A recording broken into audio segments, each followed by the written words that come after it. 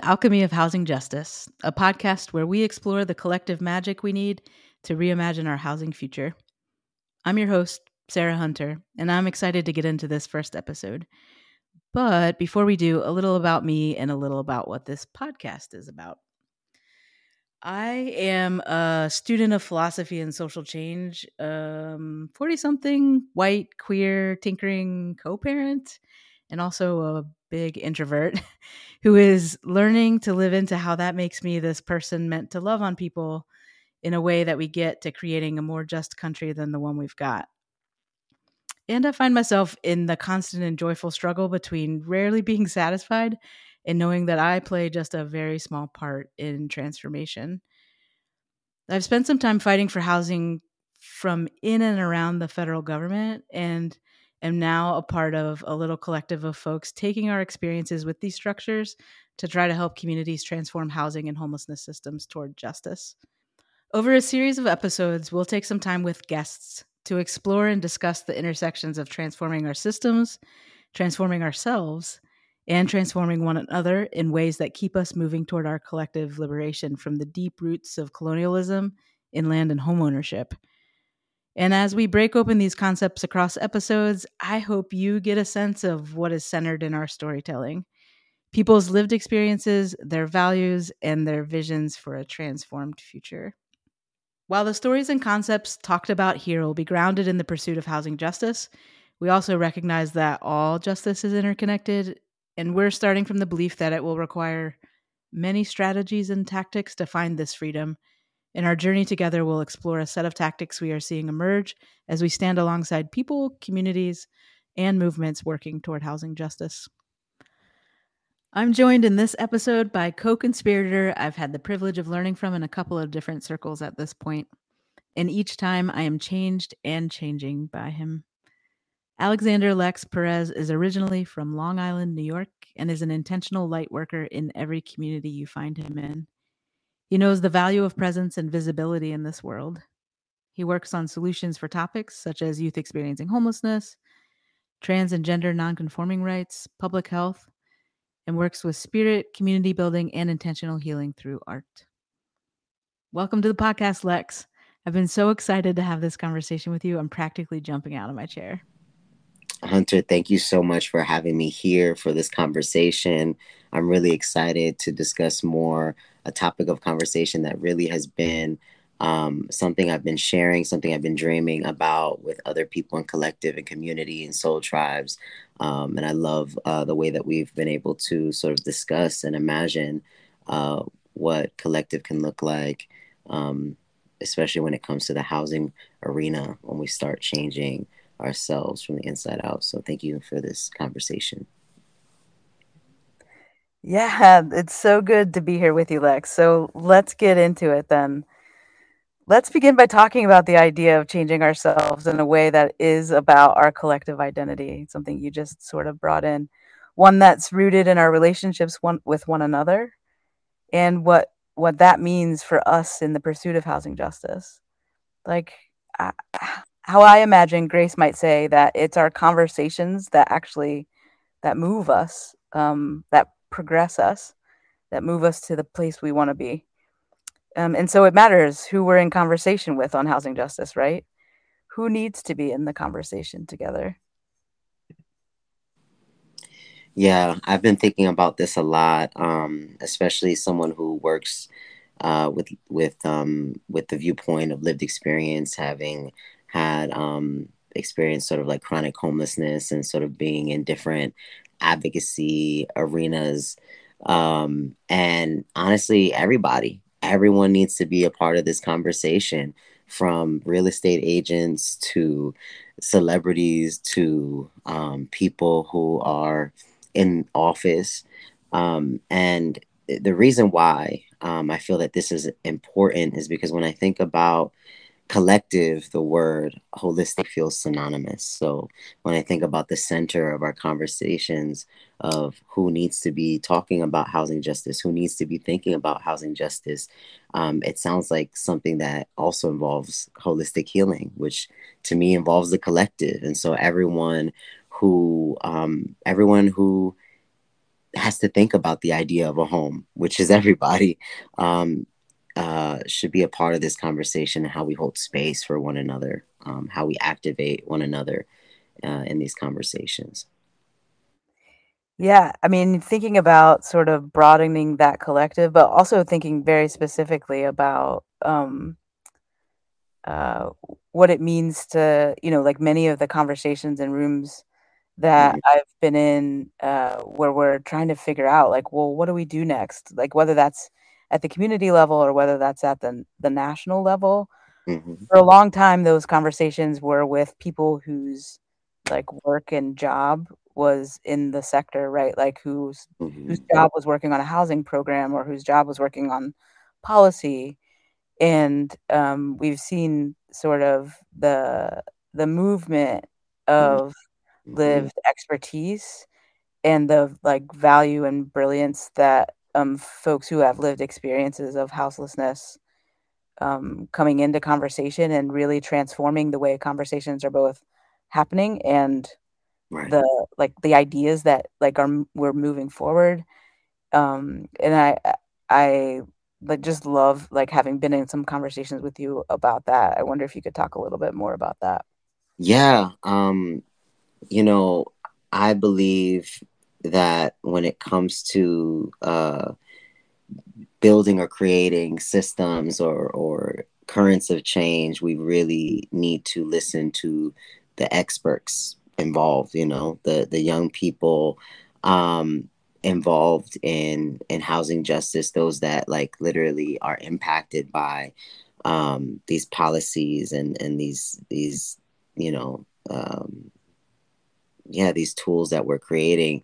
I also feel um, that young people, as well as older people who have been advocating for a long time, with lived experience, for housing justice, we need to have like more of an intergenerational representation of what it means to have to like what does housing justice mean when we're having this conversation without people who it directly impacts, and so I feel like for sure being able to amplify the voices of young people, the voices of young Black people, young brown people, young people of color, people who have different maybe immigration statuses, people who are trans, non-binary, two-spirit. Really, I feel that a lot of the people who experience housing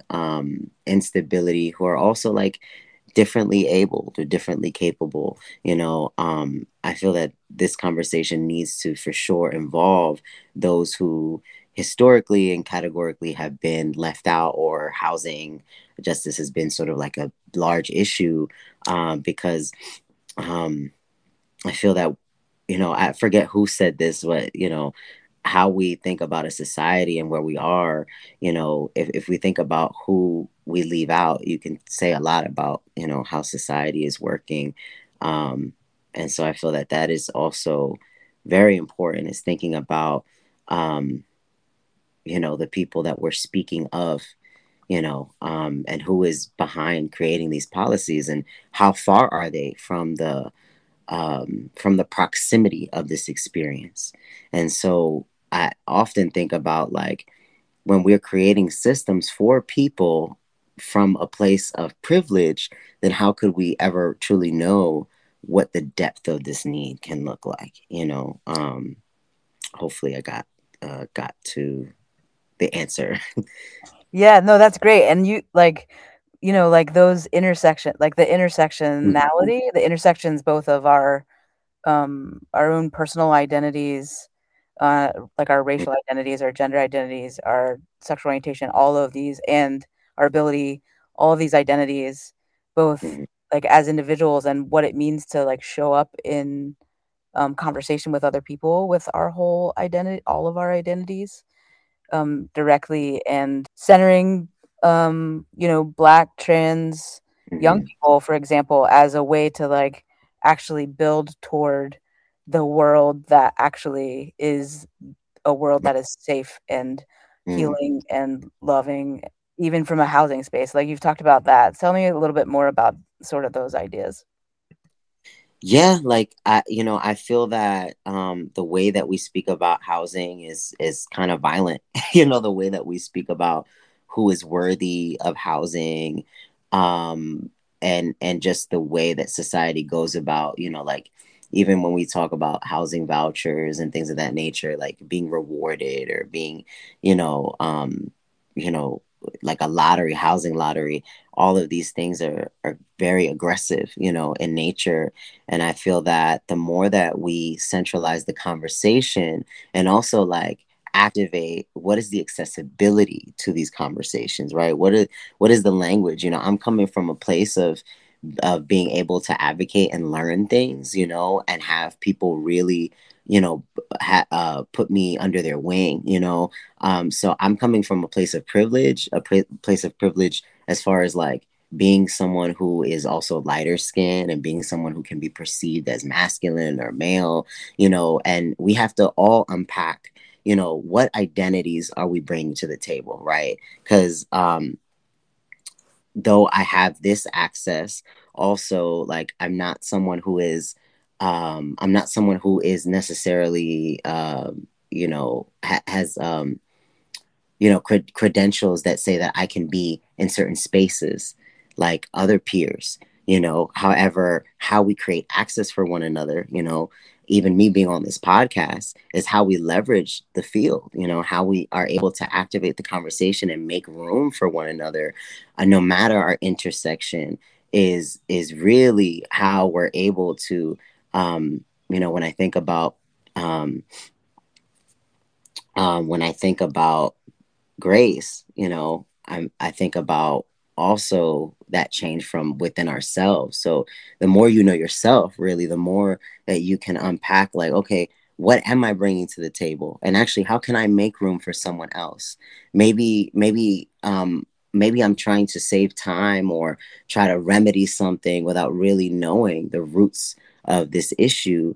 And maybe the roots are uncomfortable and I need to challenge that within myself so that I can listen to someone else who may know the cure, right? And that's really how I see that. When you were talking about sort of the violence of housing and the ways that the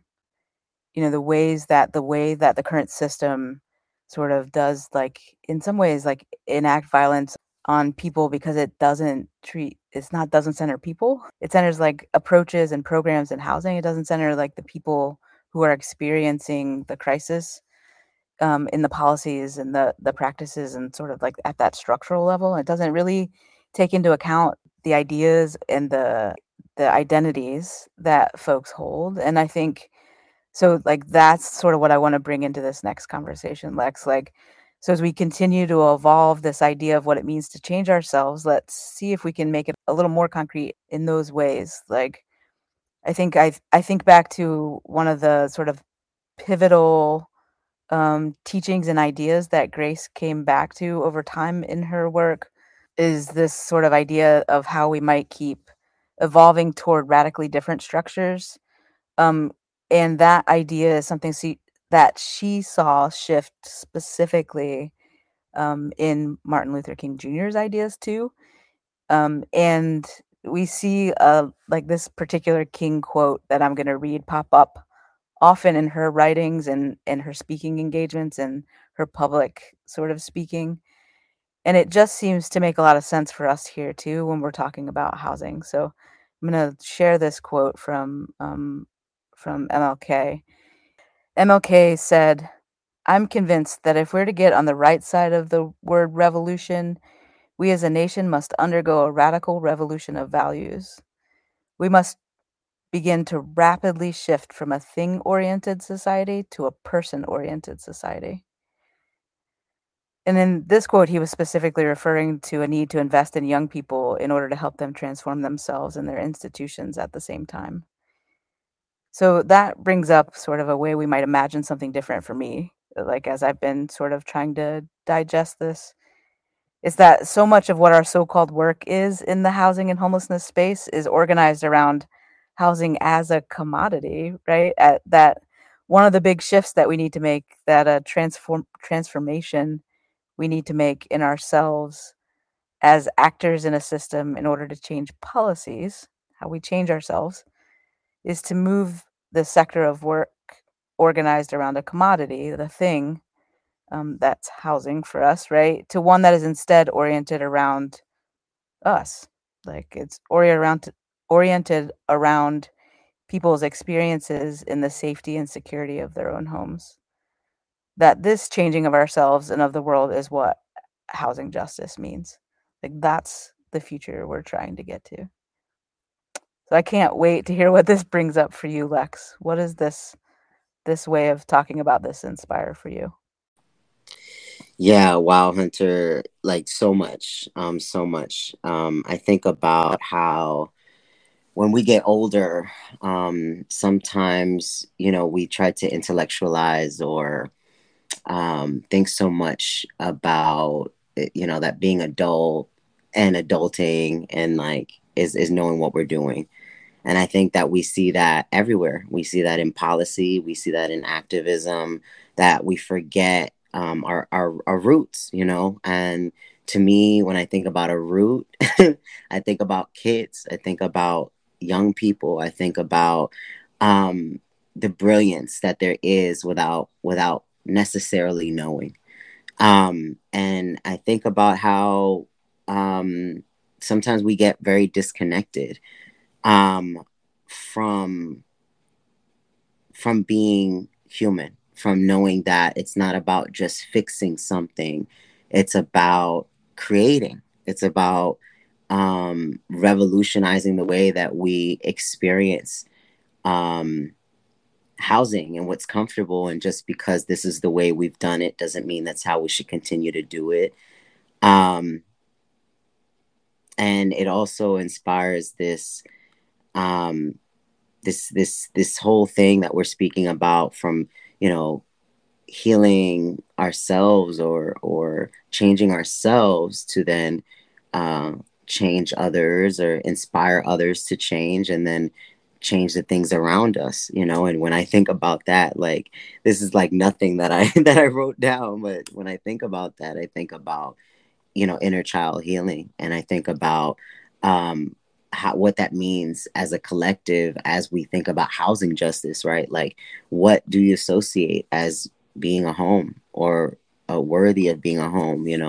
How do we translate what that is? And what is housing justice if it is not centering this idea that everyone who is battling, whether it is having a home, jumping from couch to couch, that, they too need to be able to have this conversation. What I hear from you is a bit of what it means to live in a home and have like all of the pieces that we need to feel safe and secure in our homes, and how our like housing and homelessness systems need to be centered around that. And that to me feels like transformation also just juxtaposed with like sort of transactional relationships, right? So like thinking about relationships that way, and how often the sort of programs and processes and practices that we set up are transactional by nature in the housing space. And I wonder if you would talk a little bit about your experiencing working in the sector and what it meant for you to like sort of break that sort of transactional nature of sort of being a part of the work. Thank you, Hunter. Yeah. So, working as a youth advocate and rapid rehousing specialist, and, all the things with housing and youth, the more that I had conversations with other young people, mind you, like, I'm also another young person, recently have experienced, the housing justice system. Um, I really sat to think about like the conversations that I had with these young people, and these young people often, it wasn't about, like not necessarily being able to get a home on their own. It wasn't necessarily about their capacity. Like, a lot of these young people were so motivated and so skilled, that I often looked at them and like, wow, like I could take a page out of their book. You know, a lot of them that experience things that I was just like, yeah, how are you able to do so much? Because I feel like the younger the generations are, like the more amazing they are. You know, in my eyes, the more um I don't know, open minded they are. And so I witnessed a lot of young people. Actually, you know, it became a conversation of worth. You know, it became a conversation of, you know, not just having housing, but having a home. You know, what does having a home mean? You know, and not just having a conversation of like, you know, where are your pay stubs, or like, uh where is your psychosocial or whatever, like is more so a conversation of like, actually, where are you? Actually, the conversation became a lot of times with them was like, hey, like, I know that like you have experienced trauma with adults, you know, with older adults, and I want to let you know that I'm not here to tell you what to do. I'm here to help you succeed. And so, as another young person who's experienced this system, I know that I can tell you that I'm going to tell you exactly what I can do and what I can't do. And that was, you know, when I really understood changing this conversation and it not being so transactional, and letting them know, like, actually, if you can tell me what you can't do, I can do something with that. You know, like, us communicating is better than not communicating at all. And so, if you communicate with me, like, I can't do this because my mental health is here, or I can't do this because, you know,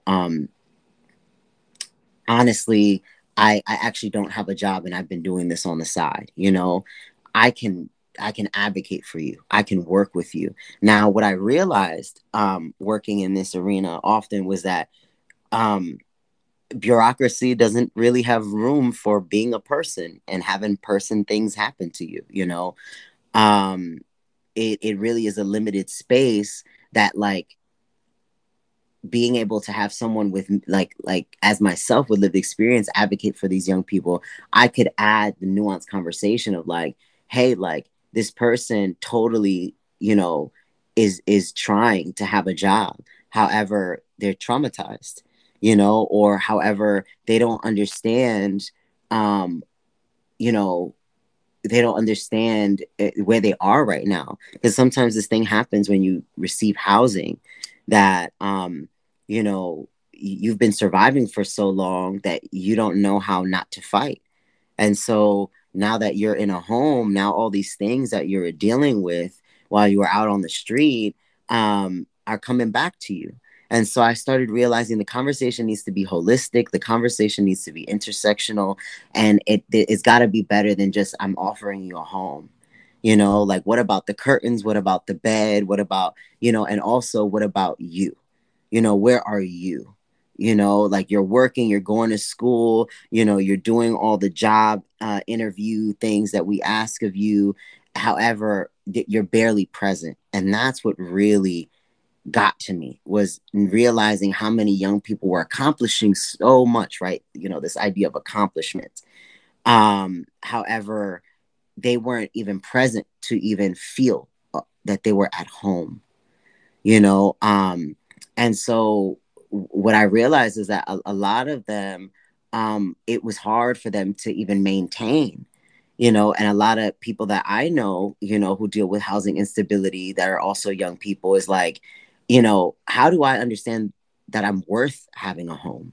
You know, if everything in my life or everything I've experienced has taught me how to lose a home, has taught me that I'm not worthy of a home.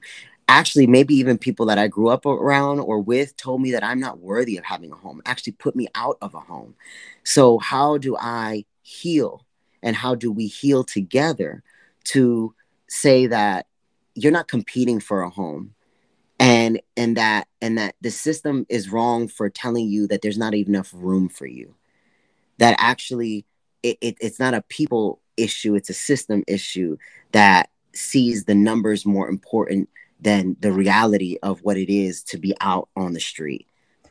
Yeah, I hear that. I mean, I just keep coming back to like centering people, right? Centering the experience that people have in the system instead of the commodity itself. I mean, obviously, we have to provide, we have to, we have to make the circumstances where housing is an opportunity that folks can have, but like what's reorienting and recentering to something else. And like in all the discussion that we've just had, like it's, I'm thinking about myself, like, what do I need to change about myself? What do I need to change about the way I think about things to be able to really be able to push practices and policies in a different way in order to actually do that centering around the person and not, not go back to business as usual, not go back to the regular arguments, but really what are like, how do we actually get there? That's, like it's really taking what you're just talking about, Lex, and like having each of us like change ourselves in order to change our narratives and change the structures and change the systems. In a broad sense, I have two words, which is grace and gratitude. I feel a lot of this work, um, especially for me as like a first gen, Afro Latinx, man of trans experience, two spirit person, all these amazing, wonderful, beautiful things, um, is is recognizing the value that we all have, and also recognizing when I come to the table, identifying, the white buffalo in the room, like, what stands between you and I, what stands between myself and everyone, what stands between someone else and myself. Can we be real about the pain? Can we be real about maybe our preconceived notions of what of who is important or what is worthy? And can we realize, when we're on the same team, and I feel so heavily, this quote that is not about simply the oppressed and the oppressors. It's about, it's a system that is oppressing us all. And so if I can sit here and say, like, maybe, I've been hurt, I've been traumatized by a system that, it, for all intents and purposes, it's intentionally cracked. It's intentionally broken for me to fall through it. And there's been a lot of moments that I had to realize that, because of a conditioning of saying, like, people like me are not meant to survive this, I didn't know how to receive help from a lot of people that were trying to just love me and help me through it. And I sat there and had to realize, like, okay, so I have some healing that I need to, but there was never room for recognizing this healing without people who had grace, people who gave me gratitude and love and tenderness, for me to recognize that. And then also for me to say, like, yo, like, I may not have the appropriate language or vocabulary all the time. And that's okay. Like, when we're talking about these arenas, these tables where funders are at, then we need to have our funders be ethical, moral individuals that are questioning, why am I funding this? Like, why am I stipulating that some people get funding and others don't? So I'm also thinking about, the empathy, right? And also, like, if we're destabilizing this transactional expression of change in the world, then we must be discerning of where the money is coming from and why. and saying that just because you're offering this doesn't mean it's good enough and doesn't mean it helps anything. And so it means leveling out ego in the room and saying, if what stands between you and I is because you have an idea of who should be in that home, then maybe this is not your line of work. And being honest, maybe being honest with each other about how we can bring people into positions of power, you know, like, you know, black and brown, young black and brown people, marginalized, so-called marginalized people, and bring them to the forefront and say that this is your space. And so let's imagine this together, right? Because it's like, I think maybe a fantasy to say that we can just like, you know, remove it all or deconstruct it all. I think a very important conversation is like, where is the privilege now, right? And who has that privilege now? And what do you plan to do with it? Lex, you talked about grace and gratitude, and I I actually feel every time I'm around you, like I feel that learning for you. I feel that all those ways that people have brought you grace and gratitude because you give it so freely to other people, and I'm just very thankful to be in this conversation with you. And I hope that folks who are listening are too. Thank you again, Lex, for this conversation and for all the ways you are transforming and leading transformation of homelessness and housing. I feel very, very, very grateful to be able to be in conversation with you. Um, I really appreciate you joining us for this podcast episode. Thank you. Thank you so much. I love our conversations and how we're able to um, create space. And it really means a lot to be able to vocalize so much that has been on my mind, in my spirit, in my heart. And yeah, nonviolence and being able to see that, I think about the whole, like, an eye for an eye leaves the whole world blind. I think about how um, there's so much there's so much good in this world. There's so much that that if we were to make the room to listen, if we were to make the room to um, realize that, we're all sort of like, spirits having a human experience, that we can see beyond this shell that we're existing in, and realize that this thing that keeps us apart is actually a myth.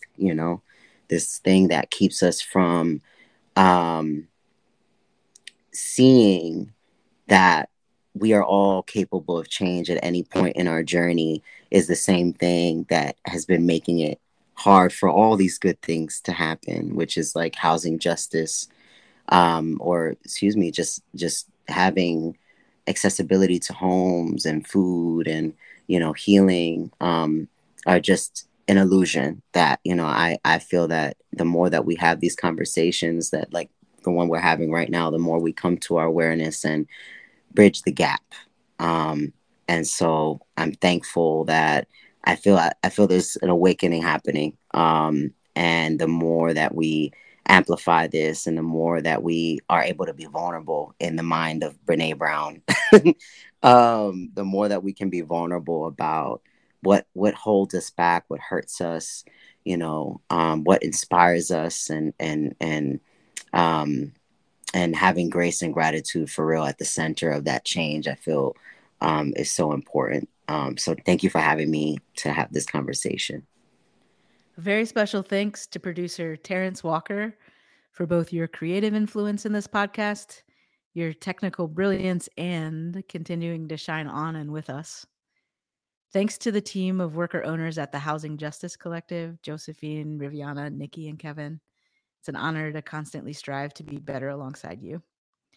And we would like to thank funders for Housing Opportunity and Anna Leva for letting us experiment in all the ways that might help us move collectively toward transformation.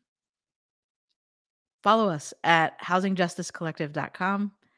Check out Trey Ward's music on all streaming platforms and subscribe to the Alchemy of Housing Justice podcast wherever you get your podcasts.